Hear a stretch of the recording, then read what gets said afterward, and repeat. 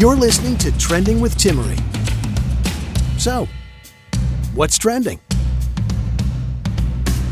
You're listening to Trending with Timmerie. Joining me today is Father Tim Grumbach. It's great to have you back on the show, Father Tim. He is a pastor, an associate pastor at St. Augustine Parish in the Diocese of Los Angeles, and just this week celebrated his third year anniversary as a priest. Welcome, Father Tim.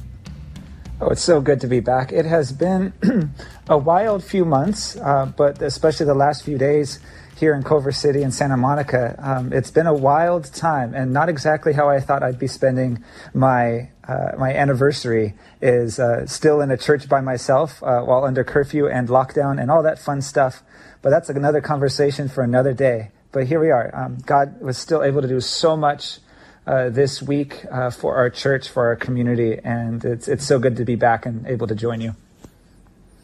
And praise God for being safe in the midst of all of this, because you are in the heart of LA, Hollywood area, and so you've seen a very grim picture of the reality of the riots of the last week.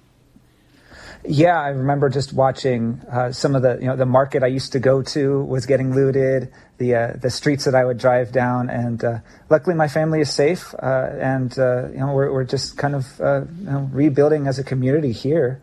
And, we're in a little bit of a bubble, which is definitely a strange thing in the week of Pentecost, that we feel a little bit locked down, but we're looking for ways that if we're not externally out there, that we're still praying and sacrificing, and God is still doing amazing things for us.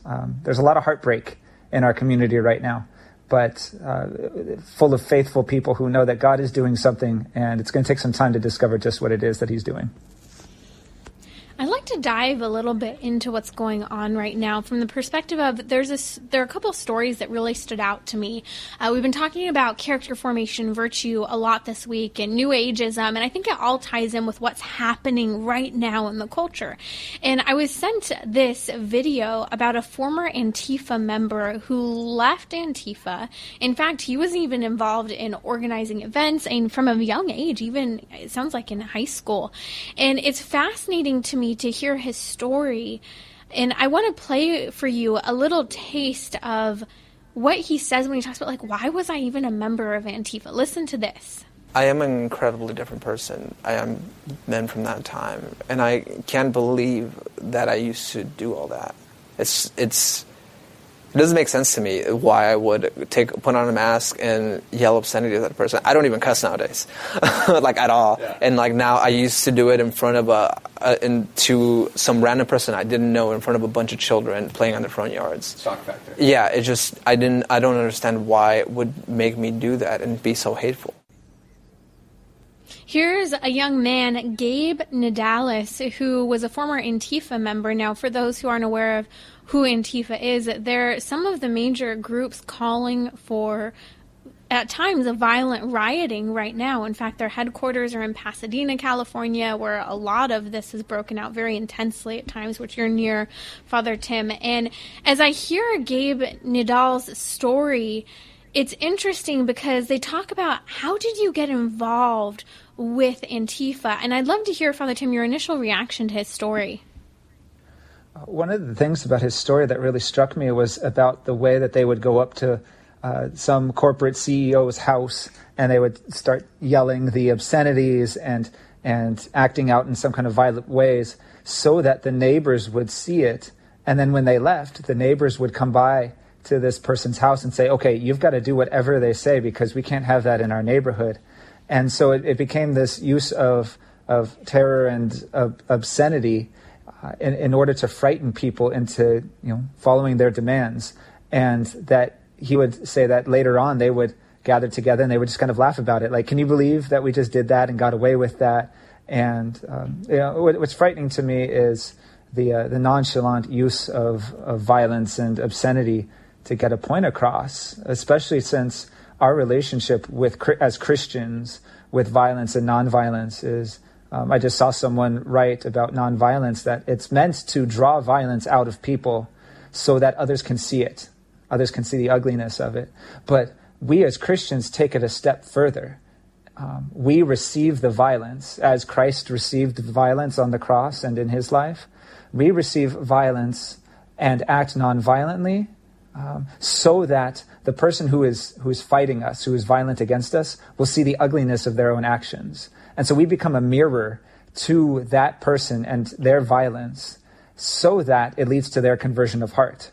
Rather than just pointing it out to others and say, hey, look, this person is doing something ugly, they can see the ugliness of their own actions, and it's meant to lead to conversion of heart. And that's why Jesus would say, when someone strikes you on one cheek, turn the other, so that it will be mirrored to them, the ugliness of their actions, and it'll lead to conversion of heart. And so nonviolence is meant to be, at the very heart of the Christian understanding of it, is this turning the violence as a mirror onto the other person, not merely to get them in trouble, but to change their hearts. And Antifa, seems to be drawing violence out and mirroring it by imitating it and participating in it, while we as Christians are called to a different relationship with violence. And that's what really struck me about his story. It's interesting, a lot of what you're saying, Father Tim, because he talks about how at a certain point, Antifa just gets to the point where they're not just protesting neo-Nazis, they're not just protesting fascists, they're protesting everyone and everything, and they have this mob mentality that it's okay to destroy property, and it's okay and good to force media to cover their story with destruction and violence. And it's so contrary to the Catholic understanding of debate and dialogue. And it's funny because I think a lot of people have a hard time. I mean, they see St. Peter, he's in the Garden of Gethsemane. Jesus Christ is violently being drawn away for having done nothing other than basically claiming that he's God with sly scripture quotes that they can interpret because, they're the scholars. And then Peter chops off this guard's ear, and Jesus tells him that's not the way. And it's fascinating to me because I think that we have a hard time saying, well, when is the time to step up and defend a little more so? And it reminds me of this kind of confusion that many young men feel in our current culture, that they don't know how to engage in self-defense the way they used to. There's this fear and anxiety surrounding weapons being used for the right reasons. And I remember this article, I'm not sure if you and I spoke about it a few years ago on Trending, but it was talking about how there's a problem when we are so anti certain types of weapons for little boys and anti-physical activity. There comes a point when little boys become men and they don't know when to run into a house when a woman's being hurt. They don't know when to pick up their sticks. I think they gave the story of, say, a fraternity of, men, a frat, and they're maybe doing some sort of hazing process and a woman's involved. And how a lot of boys today just get so angry, don't know when to pick up the sticks and charge in. And so this really, I think, relates to the Antifa crisis. Men just don't know anymore when that right time is. And looking to Christ as the example for that. And not just the example, it's a life that we participate in. And so many people are ready to look at Christ turning over the tables in the temple and seeing, like, hey, we as Christians, we can destroy property, we can turn tables over. He was doing that as the rightful priest, prophet, and king, entering into his own temple. And not only did he tear it down, he let it be built back up in his resurrection.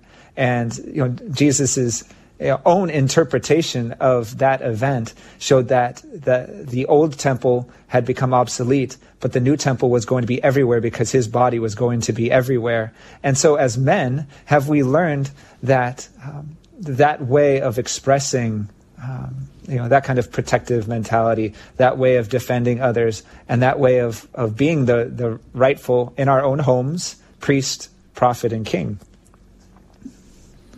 It is so true. And I think also looking to the guidance of the Holy Spirit, it's hard sometimes to know what to do in certain situations. And I think of the work I've done, because I've been involved in activism. I'm all for free speech. I'm all for peaceful protesting. I mean, a lot of you know as well, my background is in pro-life demonstration activism.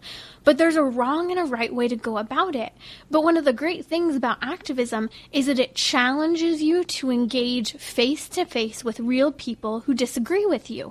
And I have to tell you, and I know you can say this in your own work as a priest, there are times when people say things to you and you honestly don't know how to respond because either the comment's so flabbergasting or it's such a complex situation. These are the moments where we have to go, okay, Holy Spirit, what do I do? Do I walk the other way? Do I leave the situation? Do I go in and engage? How do I diffuse this anger, this frustration, or even just this argument that this person has at this moment? Yeah, a friend of mine just gave this beautiful reflection on her Facebook page the other day of her experience as a young black woman in the midst of all of this. And she said, if you don't know what to say, ask the Holy Spirit. If you don't know what to do, ask the Holy Spirit. Because we're getting in trouble because we're forgetting who we are as Christians, that we rely so deeply on the Holy Spirit to do what's right now. And we spend so much time thinking about, what am I supposed to say that maybe others want to hear? What am I supposed to say that will make me look good? What am I supposed to say that will save my skin, rather than saying, what does the Holy Spirit want me to say right now? And that shook me, because I wondered how much of what I've been saying over the last week or so, or over the last few months, I've sat down and said, okay, you know what, Holy Spirit, you do the work right now, and I'll say what you want me to say, rather than, okay, what are the arguments? What is the right answer to this? What is going to win the most applause and appreciation? But first and foremost, asking the Holy Spirit, what is it you want me to say? Amen. I want to come back to Gabe Nadal's story, because he talks about why he left Antifa, and he talks about how he ended up taking this economy class, which, by the way, he said no surprise he was failing. And he started to study free markets, and he started to ask questions to his friends in Antifa, and he was receiving a tremendous amount of pushback. Anytime he asked a question, he was told to just shut up and was called names. And then there was one person outside of that group who had a different worldview, who was willing to answer his questions and just listen and have a conversation. And it's interesting because he gets to the point where he says, I don't know why I put that mask on and why I yelled at people. But what stood out to me is how often when we belong to a certain group of people, a certain friend group, a certain ideology, when we start to ask questions, when we try to understand why, we're punished. We suddenly become the enemy. Yet this is the opposite of what Catholicism is and should be represented as by each of us. We should encourage the questions, the dialogue, the confusion, the disagreement, because it helps us to come to a better understanding of truth. Now, one of the greatest thinkers in our tradition, St. Thomas Aquinas, was all about asking questions. In fact, the Summa is all about questions. And he doesn't answer the questions right away. He gives all of the objections first, and he builds them up in the strongest way possible. And only then does he give his reply to those objections. And so he knew the questions better than any of his interlocutors would have. And so it's built into our Catholic tradition to be able to ask the questions. And if we don't know the answers, this has always been one of the most helpful things for me as a priest, is to know that if I don't have the answer with me right now, I know somebody has already asked this question and somebody has the answer somewhere. And that helps a lot of people to know that if I don't know it, somebody does, and we can go on the journey together. That's Father Tim Grumbach. You're listening to Trending with Timmerie. Coming up, we'll be talking about the ideas behind a man who left the Communist Party and became Catholic. We'll be right back.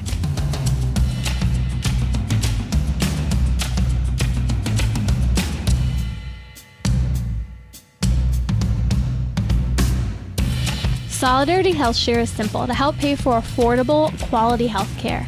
They enable the community to share in each other's eligible medical expenses.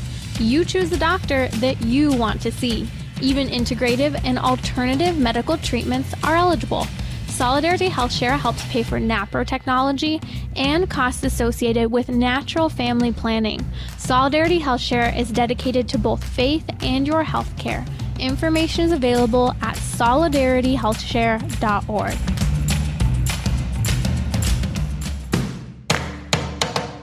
We're talking about what you're thinking about. You're listening to Trending with Timmerie on Relevant Radio and the Relevant Radio app.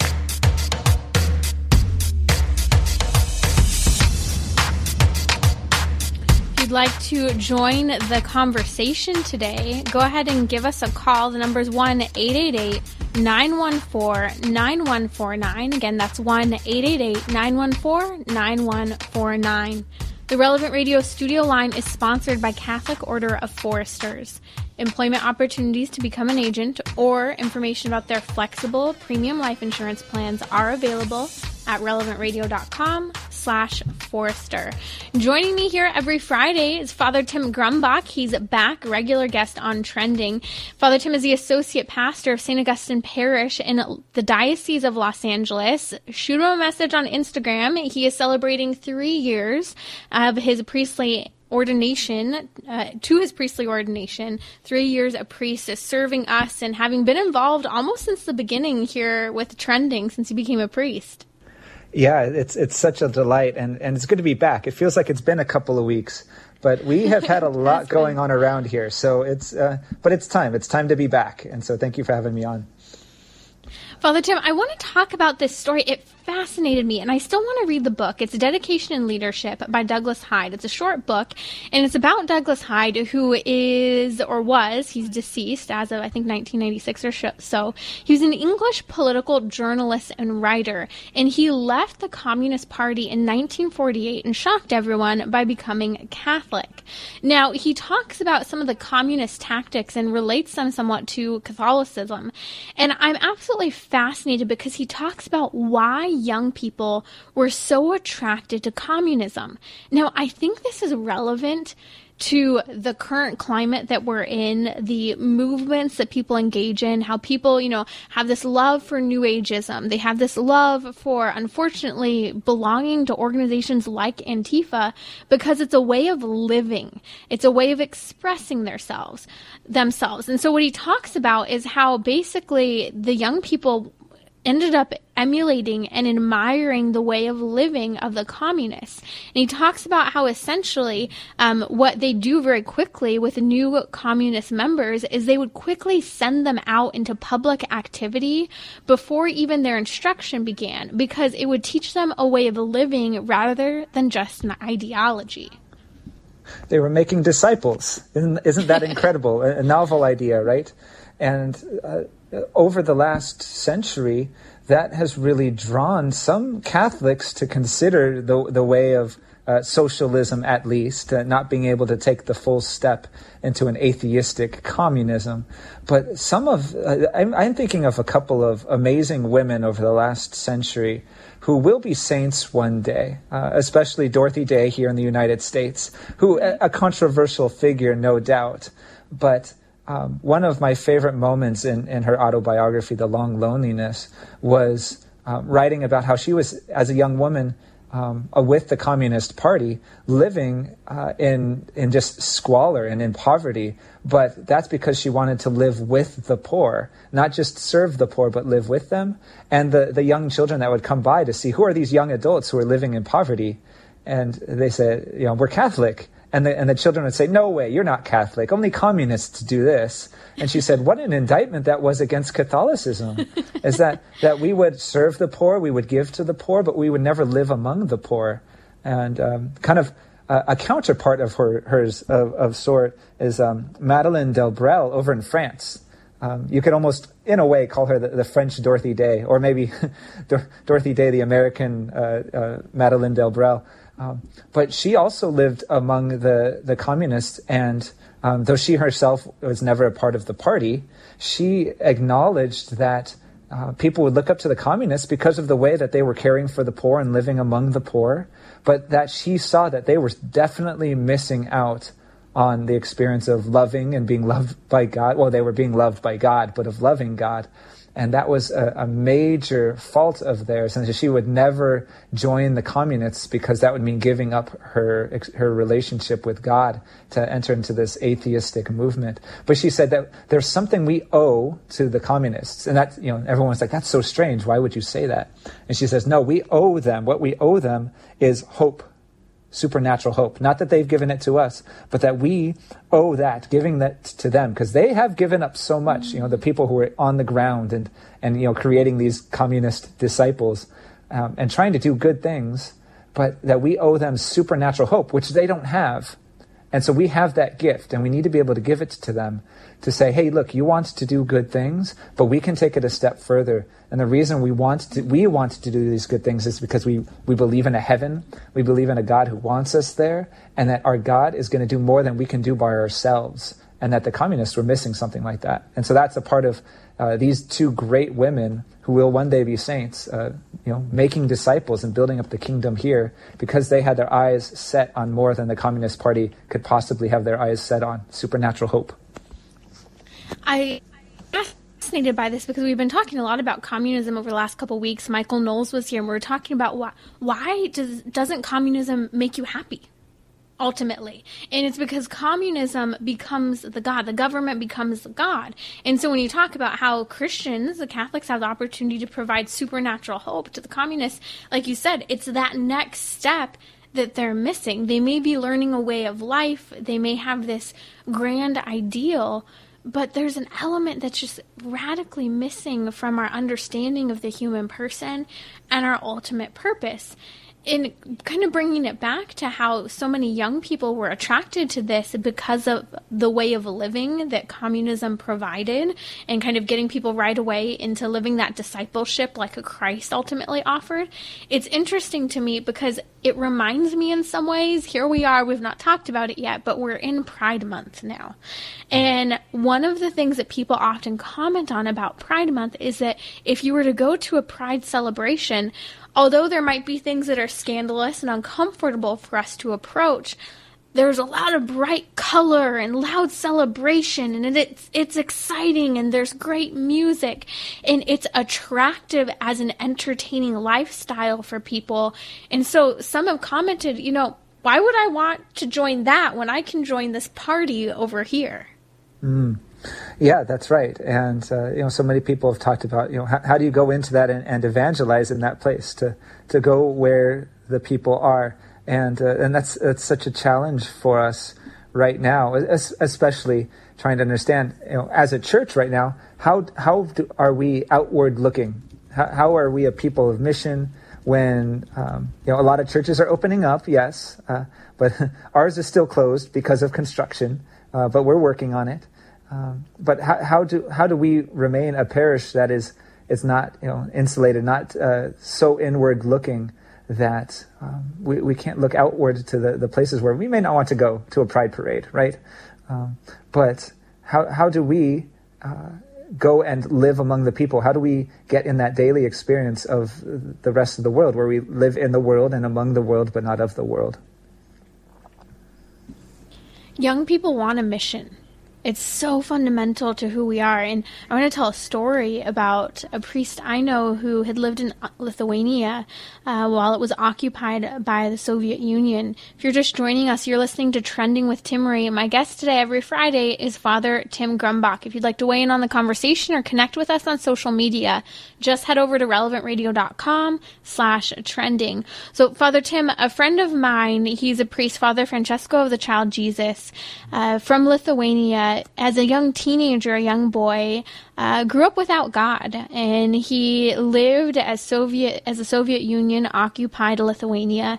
And as a young teenager, I think about 17 years old, ended up participating in the Baltic Chain. Now, for those who don't know, the Baltic Chain was one of those peaceful demonstrations that really helped move the ball forward in freeing the people of Lithuania and the other states from the Soviet Union in this anti-God and anti-freedom mentality.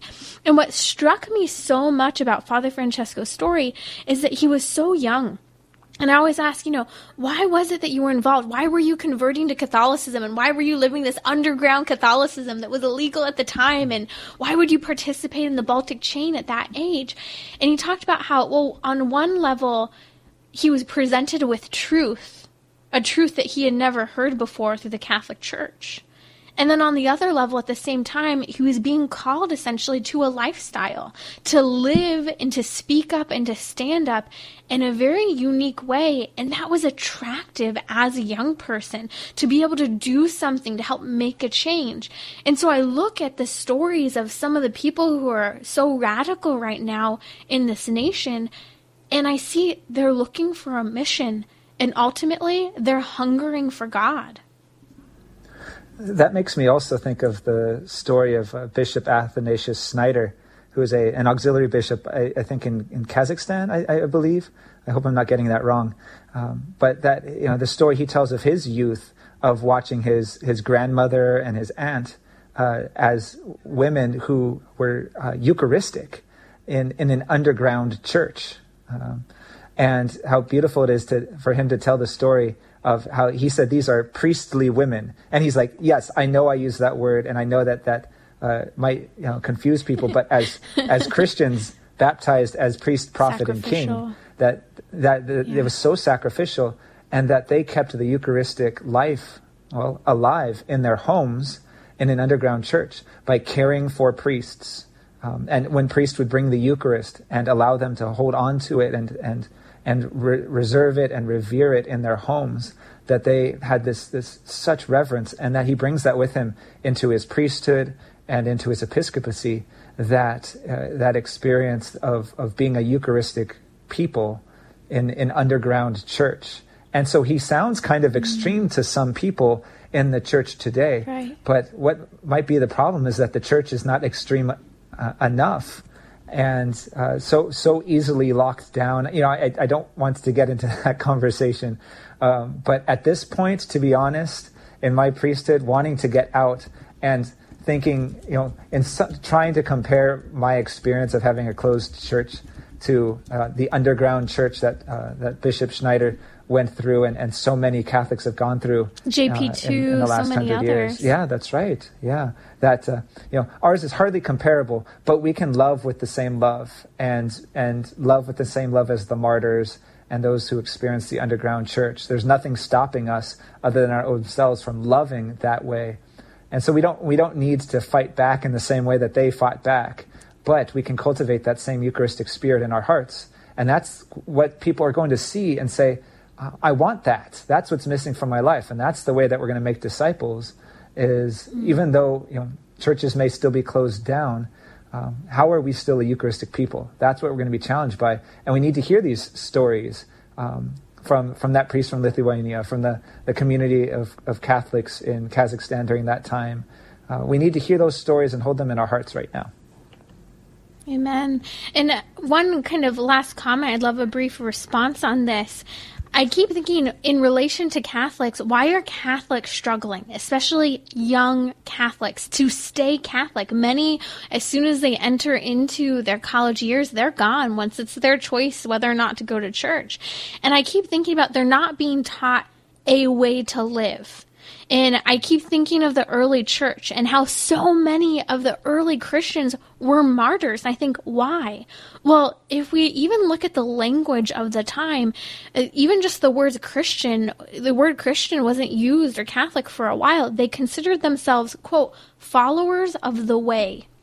And they would ask each other if they were also fellow travelers on the way. And I think that this language is so special, because if we were to ask, are you a fellow traveler? Are you a follower of the way? It's a way of living, and that language is so clear in its simplicity. Right. I think a lot of people are falling away, especially the young people, because going back to Dorothy Day, is that people don't expect us to live radically, to live not just serving the poor, but with the poor. And, the Catholics are out there. There are Catholics living with the poor, as the poor, and people aren't seeing that. Maybe all they're seeing is the headlines. Maybe all they're seeing is, an hour of church on Sundays at the most. But I think that's because people aren't seeing Catholicism lived radically, and not being drawn to it. And it's easier to fall away when you only see church on Sundays for an hour at a time. That's Father Tim Grumbach here with us again next Friday on Trending. You can follow him at Father Tim Grumbach on social media. Just head over to relevantradio.com/trending. You can connect with me. We'll tag him on social media. We'll be right back here on Trending with Timmerie. You can listen to more of Trending with Timmerie via the Relevant Radio app or at relevantradio.com/trending.